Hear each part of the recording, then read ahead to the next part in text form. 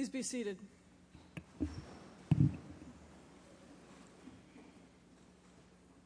The stories of the birth of Jesus are perhaps the best known and most loved in all Scripture.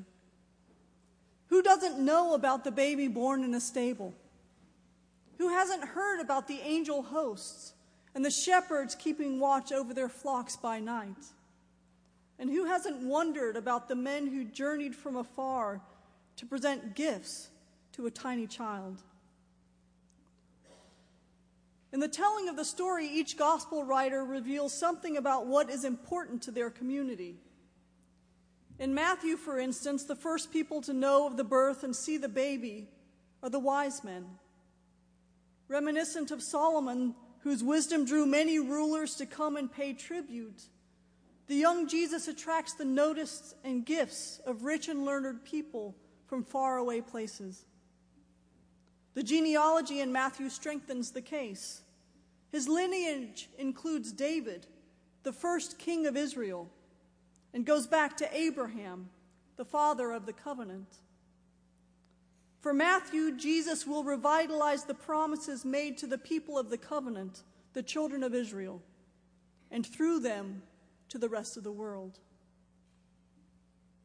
Luke comes at it all from a slightly different angle.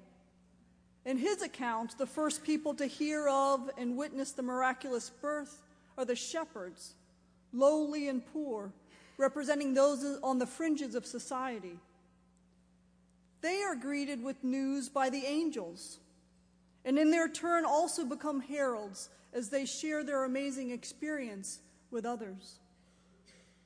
For Luke, Jesus comes to preach good news to the poor and marginalized, and they are included in this new thing when he is still in swaddling clothes. Like Matthew, Luke includes David and Abraham in his genealogy, but he goes even further, all the way back to Adam, making clear that this new action of God is not just for the children of Israel, but for all of humanity. Now, you may have noticed the opening chapter of John's gospel is very different. There is no baby here. There is no genealogy. John's references to the incarnation would not make for a bucolic scene on a Hallmark card. There are no angels or shepherds or wise men. Instead, John begins with poetry and deep theology. His first reference to the incarnation reads, "In the beginning was the Word, and the Word was with God, and the Word was God." And the second, "And the Word, which we now know was with God and is God, the Word became flesh and lived among us." Did you hear how the gospel starts? In the beginning. In the beginning are the very same words which open the first chapter of Genesis. In the beginning, when God created the heavens and the earth. John skips all the way back to the beginning of all things, when the earth was nothing but a formless void, and the word of creation had not yet been spoken. Next in the creation account, God says, "Let there be light." And there was light. And John echoes this image when he refers to the Word as the light. John puts it all out there and begins his gospel with a concise statement of what he holds to be true, that the Word, which was spoken at the beginning of creation, has been spoken again in a new way, this time entering human history, clothed in human flesh. The maker of all space and time becomes grounded in time and place. The eternal one becomes temporal, and the infinite God becomes discrete in the person of Jesus.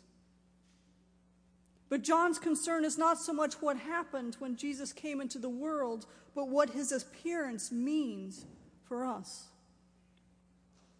In the Jewish mystical tradition, they say that at creation, the divine spark shattered and went into every living thing. That means every person contains a spark which connects all living things back to God. In the Christian tradition, we might say that each person has within him or herself the light of Christ. Now, not everyone always acts as though we carry the divine spark or the light of Christ, but I'm pretty sure that's not true of any of y'all here today. Still, in the person of Jesus, the divine spark was hard to miss. The Word of God, which called into being all things in creation, has been spoken again in a radically new way in the person of Jesus Christ. The light which is the life of the world entered human history to show us what it is to live fully and faithfully. In his living, Jesus will show us how to be truly human and to recognize and nurture the divine spark that is within us. And in his dying, the Christ will reconcile us to God and make reconciliation with one another possible so that we can become children of God. So what does this mean, for us?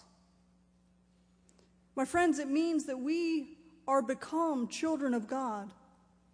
We have become, we are becoming, we will become children of God through no merit of our own. Through Jesus, we have been received grace upon grace, and are counted as members of the household of God. We're recipients of Jesus' grace and truth, and we are bearers of the same. It means that the Word of God has become flesh, so that the Word of God might live in our flesh. It means that as God sent Jesus, so God sends us to be the bearer and best evidence of God's justice and mercy and compassion. My sisters and brothers, God has poured upon us the new light of the incarnate Word and made us children of God. May we grab hold of this gift that has been given us and claim it as our own, that the Word made flesh might be enfleshed in us, that the divine spark might be kindled anew in our hearts, and the light of Christ shine forth in our lives, for the sake of Christ and for God's glory. Amen.